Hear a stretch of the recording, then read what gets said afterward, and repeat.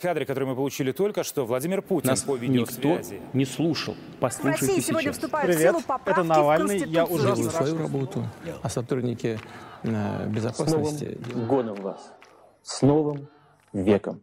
Vladimir Putin wanted everybody to know that he was arriving.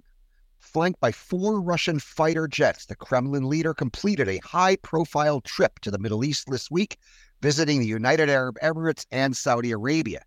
And for good measure, after returning home to Moscow, Putin then hosted Iranian President Ebrahim Raisi in the Kremlin. Putin's frantic week of Middle East diplomacy was carefully choreographed to show that while he may be a pariah in the West after his illegal invasion of Ukraine and indictments for war crimes, he is still more than welcome elsewhere, particularly in the global South. And was also calibrated to make clear that Russia still considers itself a player in this volatile region as the Israel-Hamas war continues to rage. So what is Putin's game in the Middle East as the region's politics scramble? And what does all this mean for the ongoing war in Ukraine as Western support begins to teeter? Well, stick around because I've got just the guests to help us unpack it all. Hello from my makeshift office studio in Washington, D.C.'s trendy DuPont Circle neighborhood, and welcome to the Power Vertical Podcast, which is produced by the University of Texas Arlington's McDowell Center for Global Studies in partnership with the Atlantic Council. I'm your host. My name is Brian Whitmore. I'm an assistant professor of practice at the McDowell Center and a non-resident senior fellow at the Atlantic Council's Eurasia Center. And joining me from Washington's historic Capitol Hill neighborhood is Jeff Mankoff, a distinguished research fellow at the National Defense University's Institute for National Strategic Studies and author of the recently published book, Empires of Eurasia, How Imperial Legacies Shape International Security. I'd also like to add that Jeff's views are his own and do not necessarily reflect those of the NDU or the U.S. Department of Defense. Welcome back to The Vertical, Jeff. Thank you. So there's a lot of ground to cover here. And I just thought I'd set the table with a bit of context. So indulge me in a bit of a wind-up here. Before October 7th, and particularly before the invasion of Ukraine, Russia seemed to be trying to carve out a role in the Middle East as the power everybody could talk to. And who would talk to anybody? They could talk to the Iranians, and they could talk to the Saudis. They could talk to the Israelis, and they could talk to Hamas. They also had, of course, carved out a de facto fiefdom client state in Syria. Putin had also invested a lot in Russia's relationship with Israel, or perhaps more accurately, in his personal relationship with Bibi Netanyahu.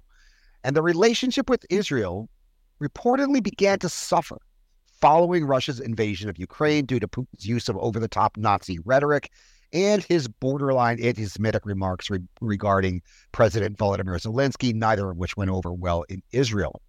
And with Russia's response to October 7th, Putin appears ready to either sacrifice or at least test and severely risk his long-cultivated relations with Israel. In a recent article, our mutual friend James Scher compared this to how Putin sacrificed his relationship with Germany following the relationship with Ukraine. Jeff, that's the context as I see it going into Putin's Middle East diplomacy show this week. A couple things to know. Putin's visit to the UAE, of course, took place not far from the COP28 UN Climate Summit, a clear attempt to troll Western leaders. Putin was also clearly on a mission to push up oil prices, something I'm sure we'll discuss. And finally, I found it interesting that Putin met with the Iranian president right after meeting with the Saudi crown prince. So after that long-winded wind-up from me, Jeff, what do you see? How do you see Russia's role in the region changing since February 24th, 2022 and October 7th of this year? And what was Putin trying to accomplish this week? Yeah, so that's a lot. I think you're right that Russia was positioning itself as a player, as a balancer in the Middle East in the years really since its invasion of Syria in 2015. So it established a military toehold in Syria, also in Libya, and was aspiring to gain access to other places around the region for its military and security services. There are energy deals that it was doing in a number of countries in the region, including Iran, and was, as you said, trying to position itself both as a player that could talk to everyone, unlike the United States, but also as a more reliable partner for authoritarian states. And a lot of this goes back to the Arab Spring. And you remember that the United States at one point stepped in and sort of gave a push to, especially to Hosni Mubarak in Egypt, who'd been a long time U.S. ally. And that step in the Obama administration's more general approach to the Arab Spring did not go over well in a lot of the region, especially with authoritarian leaders, especially in Egypt when the military came back to power under General Abdel Fattah al-Sisi. So Russia kind of took advantage of its involvement in Syria to pitch itself as a regional balancer in a country that, if you would work with it and respond to its interests, that it would be a reliable partner for these authoritarian leaders. And the intervention in Syria really cemented that. Despite all the international opprobrium, despite the costs, Russia stood by Bashar al-Assad. Despite all the atrocities, despite the international condemnation that came. And that, even though a lot of countries in the region didn't like Assad, and especially at the beginning were hoping that he would leave, that proposition that Russia would be a reliable bulwark for these authoritarian regimes was appealing. Not that they sought to replace the United States. This wasn't the Cold War. And I think leaders in Egypt and Saudi Arabia and UAE and elsewhere recognized that Russia was never going to be able to replace the United States. But it was another player. It was another actor that they could turn to for weapon sales or security support from the Wagner Group, diplomatic backing for their priorities, whatever it was going to be. And that was useful. The war in Ukraine complicated that mission. One, because Russia had a lot less bandwidth to spare for the Middle East and other regions as it was being drawn further into the morass in Ukraine. But also because now countries in the Middle East and elsewhere were being put on the spot. They were facing pressure from the U.S. and its allies to turn their backs on Russia, to impose sanctions, to take other kinds of steps. Now, the effectiveness of this U.S. push was pretty limited. In fact, you had a lot of countries in the Middle East kind of taking advantage of the situation in Ukraine and the fact that you had both Moscow and Washington kind of seeking their favor as an opportunity to play the two sides off of each other and to carve out more diplomatic space for themselves. We certainly saw Turkey do this. We've seen Saudi Arabia and the UAE do it as well. Now, you talked about Israel, and I think Israel is kind of an exceptional case here for a lot of reasons. I mean, one, it's obviously an ally of the United States.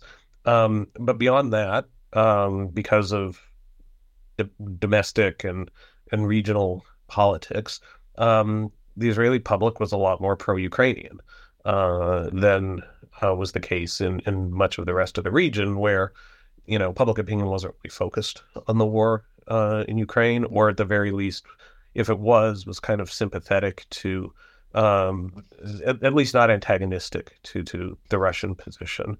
I was in the Middle East this summer working on a project, and one of the people I met with was a pollster who said, for public opinion in these countries, which are mostly authoritarian countries, the Israeli-Palestinian conflict plays a much bigger role than the Ukraine conflict or Russia's role in Ukraine. And that there's longstanding sympathy for Russia because of the role that it played in the Israeli-Arab conflict in the Cold War era, and the sort of proclivity in a lot of these places is to see Russia as the lineal successor of the Soviet Union and to credit it for some of the things that the USSR did, even though today's Russia has a very different international profile and priorities. So this wasn't a big priority in the region, the war in Ukraine. There was concern about energy prices. There's concern about grain prices, which is the reason that Saudi Arabia and Turkey were both instrumental in the negotiations that led to the establishment of the grain corridor to allow Ukraine to export grain. In POW exchanges, again, the Turks especially were very prominently involved in this. Turkey has its own multifaceted relationship with Russia. But coming back to Israel, there is this much stronger public support for Ukraine. But as you said, there is this kind of personal dynamic between Putin and Netanyahu. And, you said Putin was really trying to cultivate Netanyahu. I think actually it goes the other way. I think Netanyahu was trying to cultivate Putin more than the reverse. And, some of this, again, has to do with providing himself ballast against pressure from the United States. Some of it was, I think, that, there's a personal affinity between the two. I think Netanyahu saw Putin as somebody who would not interfere with what he was trying to do domestically. And then there was the whole situation in Syria and the deconfliction issue, the deconfliction issue and the Israeli-Syrian border. And I think Netanyahu and the government in Jerusalem was generally very worried about problems coming across that border, and saw having a good relationship with Russia as one of the key means for keeping in check whatever those problems were going to be. Primarily Iran-linked groups, and so there was this this relationship. But I think what changed is that despite all of that, Israel is an ally of the United States, and I think at the end of the day, if push comes to shove, Israel's always going to line up more with the United States than with Russia or any other country that is at odds with the United States. And for Russia and for Putin, the war in Ukraine has taken on an increasingly almost existential meaning. I think it's existential probably for Putin. It's not existential for Russia. But I don't think Putin himself sees a difference between Putin and Russia. And so everything, sort of all the totality of Russian foreign policy, increasingly gets filtered through the prism of not just the war in Ukraine, but this broader global competition with the United States. And so because Israel is aligned with the United States, it's less important, less reliable, less of a partner that Russia wants to rely on. There's another dynamic here, too, which is the Russia-Iran relationship. Because, Russia and Iran have been fighting on the same side in Syria since 2015. Their interests are not identical. Indeed, Russia allowed the Israelis to carry out these strikes on Iranian targets. They didn't want the IRGC to be the key player in Damascus any more than the Israelis did. But again, because Russian foreign policy has now come to be oriented almost entirely around the war in Ukraine and the global competition with the West, that whole dynamic has taken a bit of a back seat, and Russia has turned to Iran more and more for support for its war effort in Ukraine, because of sanctions, limits on the Russian defense industry. Where is Russia going to go to replenish the stocks of weaponry that it's depleted in Ukraine, and to get capabilities that it's not good at producing itself, like, say, drones? Well, Iran and North Korea and other, pariah states. So Iran's become an instrumental partner for Russia in its war in Ukraine. It's provided the Shaheds, the suicide drones that Russia's used to target critical infrastructure in Ukraine. There have been Iranian trainers actually killed on the battlefield in Crimea, where they were, assisting Russian operators in training on these drones. And as a result of this, if Russia was long the dominant partner in this relationship with Iran, I think the war in Ukraine has kind of turned that on its head, and Russia's become more and more dependent on Iranian support, which means that it has become more inclined to support Iran's strategic objectives and to give Iran capabilities that, all else being equal, I don't think it would be comfortable giving to Iran. Things like advanced fighter jets, potentially ballistic missile technology, and other kinds of capabilities. So if Iran's priority is the conflict with Israel, and Russia is increasingly dependent on Iran because of the Iranian support for what it's doing in Ukraine, then I think the Kremlin made the calculation at some point that if it had to sacrifice to some degree its relationship with Jerusalem in order to secure and maintain this axis with Iran, especially given Israel's role as an ally of the United States, it was prepared to do that.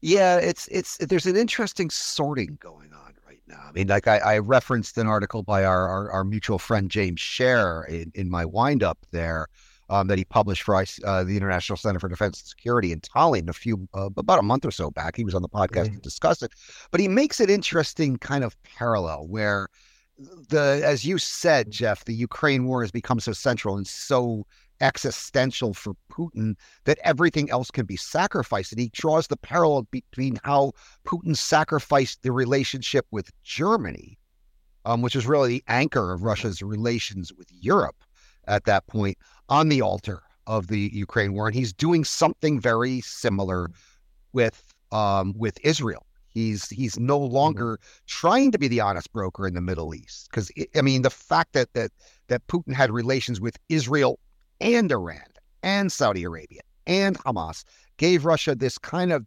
this. I'm reluctant to use the adjective honest to anything describing Putin, but honest broker with honest and like big scare quotes. But he seems to now have thrown in all in with the other side, or are we getting ahead of our skis here? Yeah, I think we may be getting a little bit ahead of our skis, but not a ton. And I think that the situation with Germany is more black and white, because the invasion of Ukraine, really came as a shock in Germany. And, okay, let's bracket off the Alternative for Deutschland, which, may actually be the biggest player in German politics next year. But leaving them aside, across the German political spectrum, there is this intense backlash against the Russian invasion of Ukraine and this concerted effort to sort of unwind the dependencies and the relationships with Russia that had been built up since even before the end of the Cold War. I don't think we're quite at that stage in the relationship with Israel yet, in part because I don't think that Israel necessarily sees Russia as the protagonist in this story, or rather the antagonist in this story. That's, of course, Hamas and Iran, and Russia's playing a sort of facilitating role, or at the very least turning a blind eye to the Hamas and Iranian activities. But I don't think Russia has completely thrown in the towel on the relationship with Israel. There's been some talk about Russia trying to broker a ceasefire, which, I mean, again, big scare quotes around here. But the fact that they're, making the attempt, and that, it took Putin about 10 days after the Hamas attack to actually call Netanyahu, but he did finally call him. So I think that, Russia is tilting in this conflict, but I don't think it's completely, thrown in with one side, at least not yet. Do you see, and this is something we've been in various discussions, both of us off mic on this topic, is Russia's role in the region now stronger or weaker than it was before October 7th? Well, I mean, my instinct says weaker, but I'm willing to be convinced the other way. Yeah, I don't know that it actually has made a huge difference as far as Russia's concerned. I think because of the war in Ukraine, Russia's role in the region has been diminished. And again, the need to kind of throw everything that it's got into the mix against Ukraine has left Russia with fewer resources, less bandwidth for its activities in the Middle East. I think The Russia growing dependence on Iran actually yeah, should limit their yeah, latitude there. that's right. Especially because even if Putin can talk to both Saudi Arabia and Iran, there's not a lot of love lost in the Saudi-Iranian relationship. There's still a lot of concern around the region about the expansion of Iranian influence. Um, one of the things that we've seen in the last several days has been escalation of attacks by the Houthis in Yemen against shipping in the Red Sea. Now, the Houthis have a complicated genealogy, but they've become increasingly tied to Iran and have been supplied with Iranian weapons and are acting sort of in support of Iranian strategic objectives right now. And because of their role in Yemen, where Saudi Arabia and the UAE are also involved on the other side, like they're hostile. And I think that Saudi Arabia and the UAE, see Iran's role in the Yemen conflict as problematic. They would like there was some discussion before October 7th about, possibly finding a way to get all of the foreign forces out of Yemen. I don't know where that stands right now, but it doesn't seem like it's anybody's priority. But, the Houthis carried out an attack on the airport in Abu Dhabi last year. So there's real concern about Iranian capabilities, even as there has been this kind of wary, rapprochement is the wrong word, but sort of wary engagement between especially Riyadh and Tehran, with, the Chinese actually brokering the contact. Right. So I don't think that the concern about Iran has diminished. And if anything, it's probably grown. And I think there's a real concern around the region now that, the conflict between Israel and Hamas could spread. It would draw in Iranian proxies, not just in Yemen, but in Lebanon and Iraq, and elsewhere. And that would be really, problematic. Now, in that case, would Riyadh and Abu Dhabi and some of the other players, turn to Russia to try and get the Russians to put pressure on Tehran? Maybe. But would the Russians actually be able to do that? I'm not so sure. Yeah, no. And this kind of brings us to, like, what do you think Putin was trying to accomplish in this whirlwind of diplomacy? The visit to the UAE, the visit to Saudi Arabia, and then the meeting in the Kremlin with the Iranian president. Because there's a lot there, as you noted, Jeff. There's a lot of balls in the air. Yeah.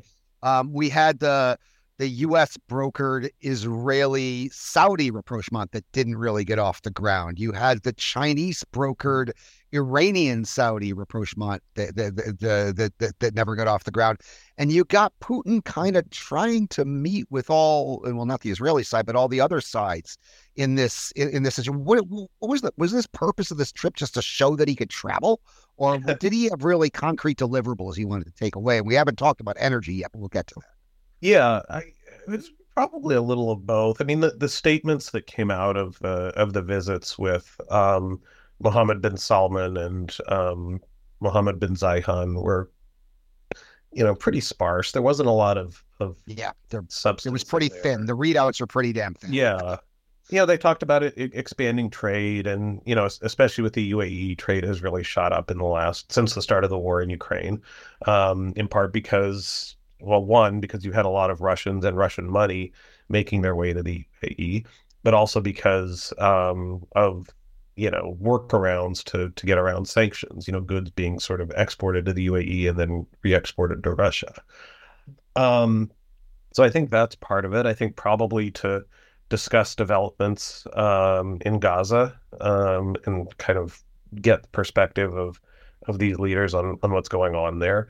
In the meeting with Raisi, they talked about transport, and there's been a big push to develop transport corridors connecting Russia and Iran that would operate that would be overland and therefore hard to target with sanctions. So I think that's part of this too. And as you said, for Putin to show that he's not isolated and that even leaders of countries that are in a lot of ways closely aligned with the U.S., that have security relationships with the U.S., like Saudi Arabia and the UAE, are still going to welcome Putin and still talk to him with a lot of pomp, I should say. Right. Now, I mean, looming over all of this is oil. Putin is trying to make sure OPEC Plus cuts production to keep oil prices up because that is his lifeline. It appears he had some limited success. No, I mean, it seems to me that was the biggest deliverable he could possibly take away from this. Now, that's not nearly as sexy as all these other things going on, like the Cold War between Saudi Arabia and Iran and the Israel-Hamas war. But it seemed to me, and just looking at the readouts, that seemed to be the biggest deliverable Putin was interested in, no? Yeah, and this has been a source of tension, because for a long time, the Russians have been pushing for the Russians and the Saudis in particular haven't been on the same page when it comes to production cuts. The Russians have been wanting to keep production high because it's the main way for them to continue raking in money over the course of the war. Even though it drives down prices. Well, prices and volume, there's sort of a trade-off. So when there was a push, earlier this year, last year, by the Saudis to cut production, to raise prices, they got a lot of pushback from the Russians for doing this. So yeah, I think, getting them on the same page about, OPEC Plus and where they want the oil price to be is pretty important too. And that's another area where, again, the Russians now may feel that they are not in as strong a position or might actually benefit from higher prices. Right. Especially if Saudi Arabia is the one that's taking the brunt of the cuts. If Saudi Arabia cuts production and prices go up, but Russia doesn't cut production, that's sort of then they get the best of both worlds. Yeah, that's the optimal outcome for Moscow.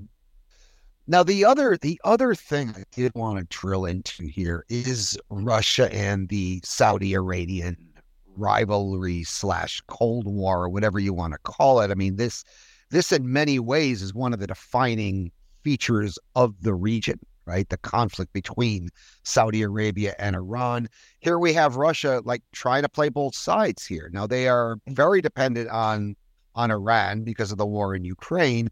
What's Putin trying to accomplish what do you see him trying to accomplish with the Iranians and the Saudis? I mean, he can't really be an honest broker there given his dependence on Iran. I don't think he can be an honest broker, but I don't think that's necessarily what he's trying to do. I think he's, talking to both of them, probably talking in parallel. And again, I think it's notable that it was Beijing rather than Moscow that actually, got the, kind of limited Saudi-Iranian rapprochement off the ground. Because I think, one, they had that leverage, and two, I think they were seen as being more of an honest broker because they don't have military assets in the region. They're not, kind of playing regional geopolitics in the same way. But, Putin can talk to both sides.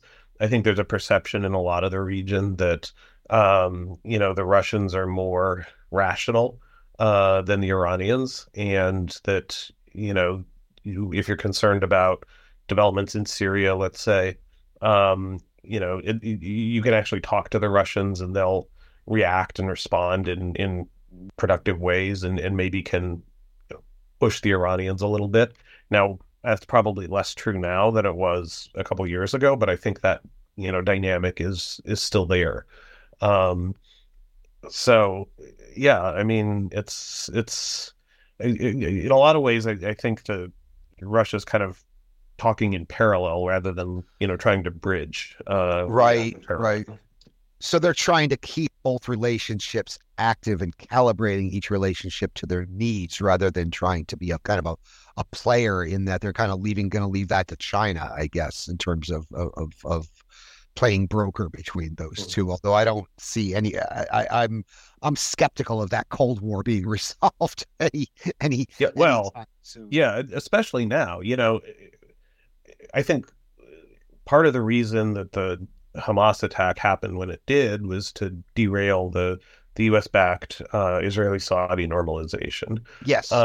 But it's not just that normalization that the war in Gaza has put on ice. But yeah, I think, given the concern about the role of Iranian proxies in this fight and the potential for spillover, it's going to be a lot harder now for the Saudis and the Iranians, or the Emiratis and the Iranians, or whoever, to get on the same page. I mean, I can't help but wonder, looking at Russia's activities in the region, are they being too clever by half? Are they spreading themselves too thin, where they're trying to be all things to all people? And it's hard to get a grip on. And the other thing is, this region is not a top priority, as you noted. This is everything feeds into the war in Ukraine, which we're going to jump into in the second half. Before I do that, and this is a question I've been kind of pondering. I mean, is the Russian-Israeli relationship history now, or does Putin can Putin kind of salvage this relationship? Does he have a post-Netanyahu plan? Because there's no guarantee that Netanyahu is going to survive this war. Yeah, Prime Minister. I don't know. And again, as we were discussing before, Netanyahu has put a lot of capital into his relationship with Putin, which makes him a little bit unique in the Israeli political space.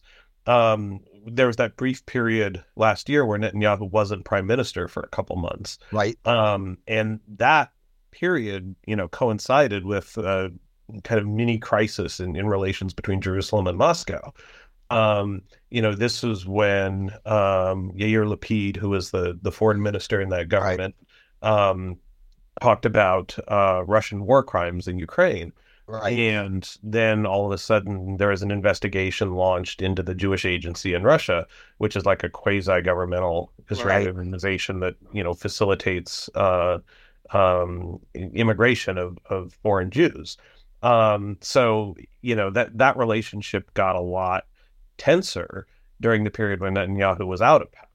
Now, when Netanyahu came back, I think there is the assumption that it was going to kind of go back to the way that things were before, but that wasn't really the case. And I think Netanyahu continued to try and, put a stake on his relationship with Putin after the point of diminishing returns.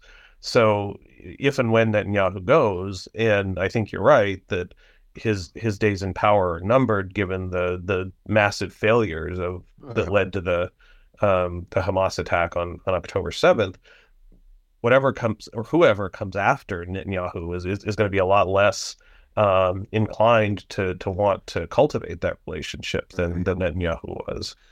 Now, you were in Israel in the summer, as you said, and I have been hearing reports that kind of Russia's rhetoric about Nazis in Ukraine and his borderline anti-Semitic comments about Zelensky did not go over well with the Israeli elite. Now, I've been hearing reports of that. You were in Israel. How did you pick up on any of that? Yeah, no, that did not go over well.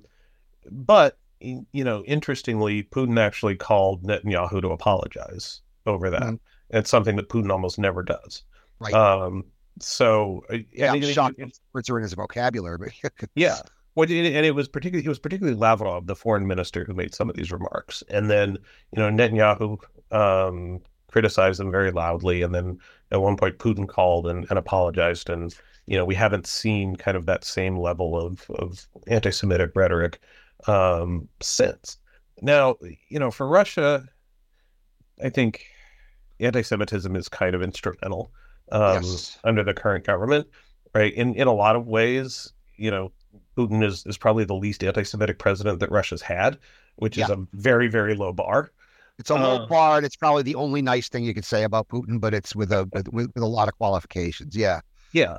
But, I don't think that's necessarily for, deep philosophical or moral reasons. It's instrumental. It's instrumental. And I think that, what we saw with the criticism of Zelensky was that, the Putin and the people around him were sort of testing that out. They were, we're seeing if this was a line of attack that was going to be beneficial. And the very sharp Israeli response may have affected their cost-benefit calculation around it, but that doesn't mean that they're not going to go back to that well at some point. Yeah, no, it's something they will dial up when they need to. One other thing I noticed about, there were reports that Kadyrov was on this trip as well. Did you pick up anything along those lines? I didn't drill deep into it, but I saw reports that Kadyrov was there, and I was wondering if you had any thoughts on what that might be all about. Yeah, I saw something on Twitter about it, but I didn't really, follow that thread either.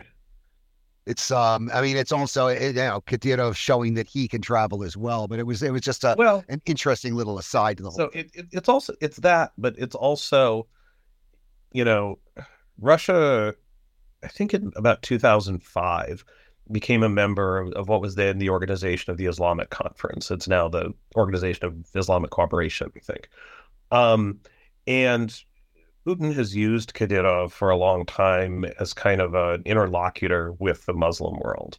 Now, Kadyrov is nobody's idea of a good Muslim, but, he is a very prominent, in what they would call in Russia, culturally Muslim, political figure who, may be the second most powerful person in the country after Putin.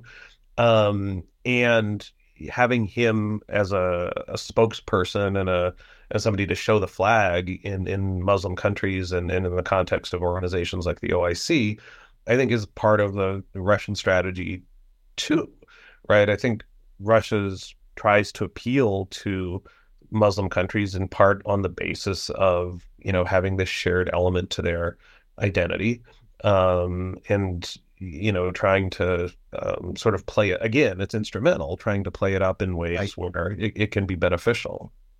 Right. Well, that's a good way to segue. In a few moments, we'll continue our discussion and take a closer look at how the upheaval in the Middle East and Russia's war against Ukraine intersect and what that may mean going forward. I'd like to remind you, you are listening to the Power Vertical Podcast, which is produced by the University of Texas Arlington's McDowell Center for Global Studies in partnership with the Atlantic Council. I'm your host. My name is Brian Whitmore. I'm an assistant professor of practice at the UT McDowell Center and a non-resident senior fellow at the Atlantic Council's Eurasia Center. And joining me from Washington's historic Capitol Hill neighborhood is the one and only Jeff Mankoff, a distinguished research fellow at the National Defense University's Institute for National Strategic Studies and author of the recently published book Empires of Eurasia, How Imperial Legacies Shape International Security. I'd also like to add that Jeff's views are his own and do not necessarily reflect those of the NDU or the U.S. Department of Defense. I'd also like to remind you, you can subscribe to the Power Vertical Podcast on Apple Podcasts, Google Podcasts, Stitcher, Spotify, SoundCloud, and TuneIn. You can also access the podcast, read the Power Vertical blog, and access all Power Vertical products at powervertical.org. You can still follow us on the Twitter at Power Vertical, and now you can follow us on Blue Sky and Threads at Power Vertical.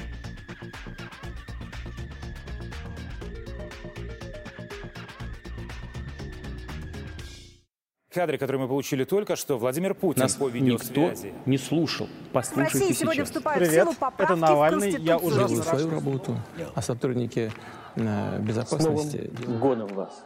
С Новым веком! So in many ways, the Israeli-Hamas war is a gift to Putin. It's dividing and polarizing Western societies. It's distracting global attention and resources away from Russia's war in Ukraine. What is not to like for Putin? And this welcome distraction comes as Western support for Ukraine is teetering, as was evidenced by this week's vote in the Senate. Jeff, what are your top-line thoughts on both the intersection of these two wars and the wobbly support for Ukraine in the U.S. and the West writ large right now? You're right that the war in Gaza benefits Russia's campaign in Ukraine, because it does draw Western attention and potentially Western resources away. Leaving aside the question of the vote in the Senate and the sort of domestic politics of this issue right now, there's a limited amount of bandwidth, a limited amount of equipment that Western countries have available. And if there's if it comes down to it and there's a trade-off, is the U.S. going to send X capability to Ukraine or to Israel my guess is they're going to send it to Israel. One, because Israel's an ally, and two, because there is broader bipartisan support for supporting Israel. So, in that sense, I think, having this big blow up in the Middle East benefits Russia. I think it also helps take some of the focus off of the atrocities that Russia's committed in Ukraine and the sort of humanitarian aspect of that conflict. I think, Russia has every incentive to play up the suffering in Gaza and blaming the Israelis for, this, that, and the next thing. One, because it kind of, obscures their own responsibility for violence against civilians in Ukraine, but also because it shifts the narrative. The more attention there is on the Middle East, the less attention there is on Ukraine. And again, if the U.S. is pushing for its Middle Eastern allies to do more on Ukraine, and frankly, the U.S.'s Middle Eastern allies have not done a huge amount for Ukraine, with a couple of exceptions, including Israel, by the way. Well, nice, for reasons we can talk about, but that whole dynamic becomes more complicated now, because now these countries are going to be putting pressure on the United States to rein in the Israelis and to push for some kind of an end to the conflict in Gaza. So there's a lot of diplomatic upside for the Russians. And then, you get to this question of political support in the United States. And it's been clear for a while that political support for continuing to send assistance to Ukraine was softening. If you looked at opinion polls for the last several months, you can see a slight downward trend. But there's an emerging, it's really already emerged, partisan divide on this issue, and I think it's being fueled by particular voices on the right, and now the war in Gaza gives new ammunition to those voices. Or that's a mixed metaphor if I ever heard one. It gives new resonance to those voices, who can argue either one, Israel should be a higher priority, or two, that why is the U.S. getting itself involved in all of these wars in the first place, and shouldn't we, come back and focus on getting things in order in our own house? What's not to like if you're sitting in the Kremlin? And if you look at these two conflicts and what they're doing to the U.S. body politic, I mean, I kind of look at the Ukraine war as something that unites Democrats and divides Republicans. And you look at the Israel-Hamas war and it does the opposite. It unites Republicans and divides Democrats, which kind of creates this almost intractable situation politically right now. President Biden tried to bridge that gap by linking aid to Ukraine and Israel. That didn't work. But it's now Putin is smiling about this. And then there's another aspect of this, that the Israel-Hamas war plays right into Putin's attempt to rebrand himself as the champion of the global South. I can't say it with a straight face, the anti-colonial champion. Right. But nevertheless, it is working. What is true and what you can market are two entirely different things. But this is just another way that this kind of plays into Putin's hands, which again, this the minute this war started, I said this is not going to be good for Ukraine, and I think that my fears are out.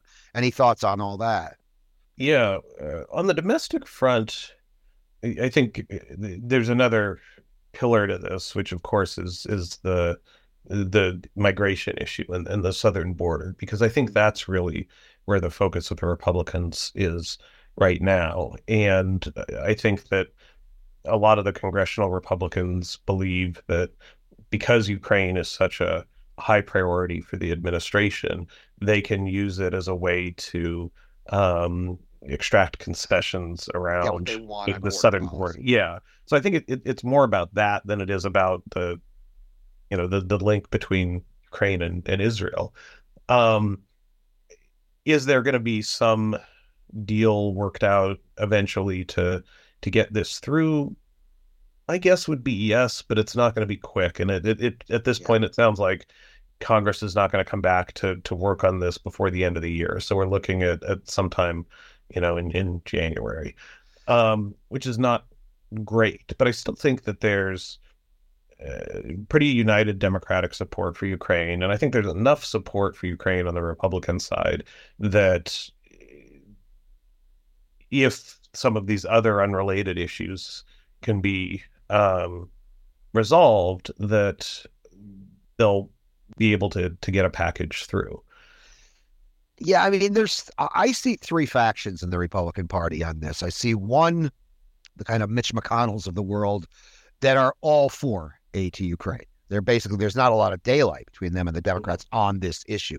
And then there are those Republicans that want to leverage this, as you suggested, to get what they want on the southern border. And then there are those that, let's face it, don't want to support Ukraine. Like, basically, there is that faction in the Republican Party as well. And it depends. The politics of this are going to be tricky for going forward. I think you're right. I think it's going to happen, but it's going to take some time. Yeah, and you don't need all three of those factions to sign on. No, right? You need the Democrats, and you need some percentage of the Republicans that you can presumably get from the first two factions. Right. It's just getting to a place where enough of the people, especially in that second faction that you talked about, are going to be comfortable going along with it. Now, the Israel thing complicates it on the Democratic side because you have the left wing of the Democratic Party doesn't want to give Israel any support. So it gets, the politics get tricky on the left side when you bring Israel into it. So that's I mean, we saw Bernie Sanders not voting against the aid package because of Israel, not because of Ukraine. Yeah, I think again, in a lot of ways, it's not an exact parallel, the ways in which the two parties are sorting themselves, because there's a couple of real outliers in the Democratic Party, but a very small number. Mm-hmm. But I think on the left, the sort of more center left, or no, let me come up with a better word. I think on the more internationalist left side, let's say, so people like Sanders, it's not that they're opposed to providing aid for Israel, it's that they want to condition it. Right.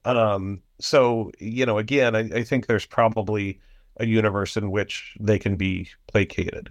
And I think actually the longer the conflict in Gaza goes on, the more pressure there's going to be from that flank of the Democratic Party to not stop aid to Israel, but at least to impose some conditions on it and to try and rein in some of the, more egregious attacks on civilian targets. Yeah, the majorities are there. It's just getting them to the floor for a vote and getting it past all the procedural votes. The majorities at the end of the day are there for both. Both, yeah. The last thing I wanted to talk about was before we wrap it up, is the Ukrainian relationship with Israel. I mean, it was hard not to notice Netanyahu's frosty treatment of Zelensky following Zelensky's expressions of support. And on the surface, this seems odd. Zelensky is Jewish and one of the only Jewish heads of state in the world outside of Israel. Yeah, there are two Jewish heads of state in the world, Netanyahu and Zelensky. Right.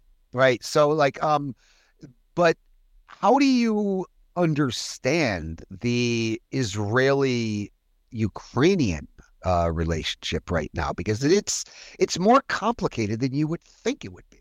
Yeah. Well, again, I think a lot of it comes back to this almost single-minded pursuit by Netanyahu of maintaining his relationship with Putin, which was a big part of the reason that the Israeli government was continually resisting U.S. calls to provide military support for Ukraine. Right. Now, the other argument they made was that, we might need this stuff closer to home. We can't really spare it. And given what's going on now, I think there's probably some truth to that. But I think, before October 7th, the real biggest reason why Jerusalem was reluctant and really just drew a line at sending lethal military assistance was because of the desire not to pick a fight with the Russians. That now they're in a place where whether they pick a fight with the Russians or not is almost immaterial.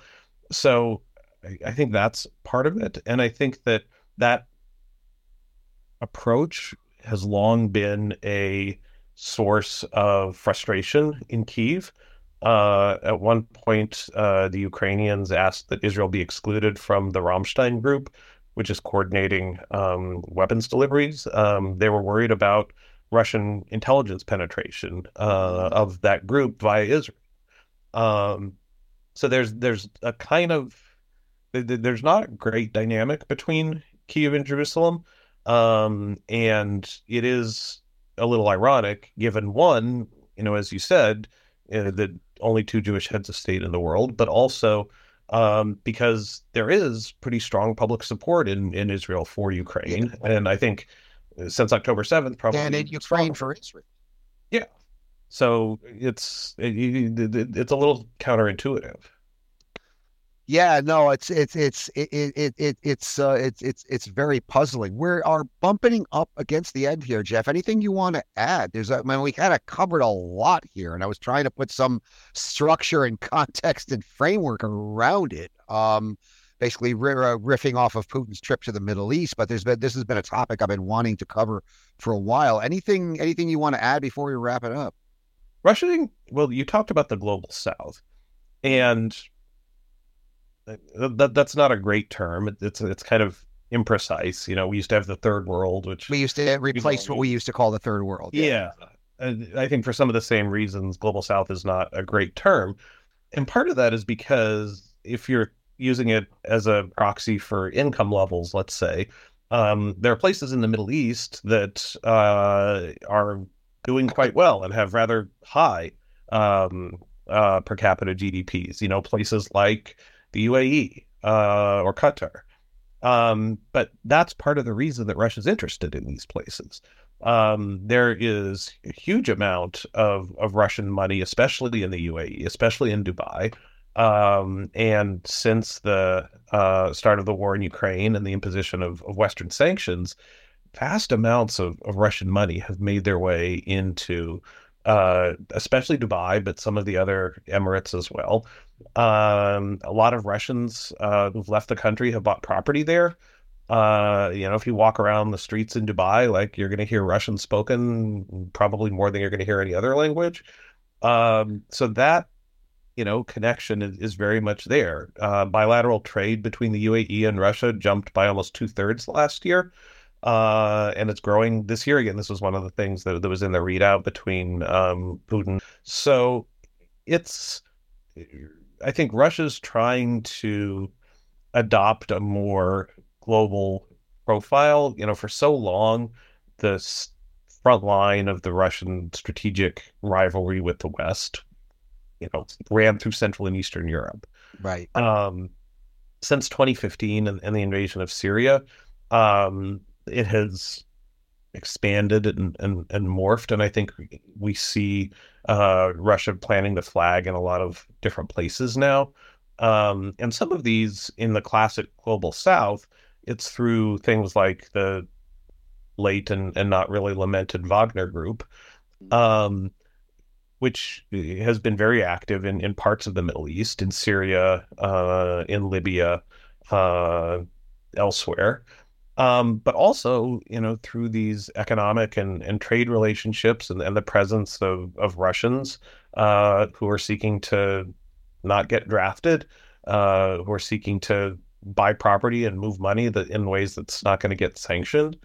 And that's part of the fabric of this relationship too. And it's also part of the reason that countries like the UAE have taken a rather hands-off approach to the war in Ukraine. There's too much money for them at stake, and they don't want to get caught up in this sort of tit-for-tat battle between Washington and Moscow.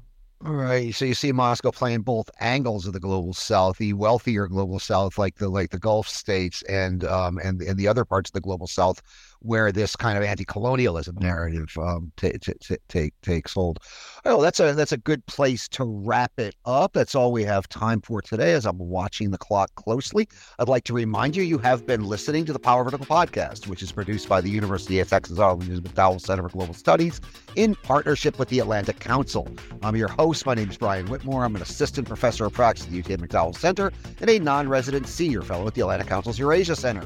Joining me from Washington, D.C.'s historic Capitol Hill neighborhood has been Jeff Mankoff, a distinguished research fellow at the National Defense University's Institute for National Strategic Studies and author of the recently published and must-read book, Empires of Eurasia, How Imperial Legacies Shape International Security. I would also like to add that Jeff's views are his own and do not reflect those of the NDU or the U.S. Department of Defense. Jeff, thanks for an enlightening discussion and making us all a whole lot smarter. Yeah, of course. Thanks for having me. I thought it was a really good discussion. Yeah, I thought it was a great discussion. I'd also like to thank our awesome production team in Arlington, Texas. Lance Ligas is in the virtual control room, keeping all the lights on and all the complicated machines well-oiled and working order throughout our discussion.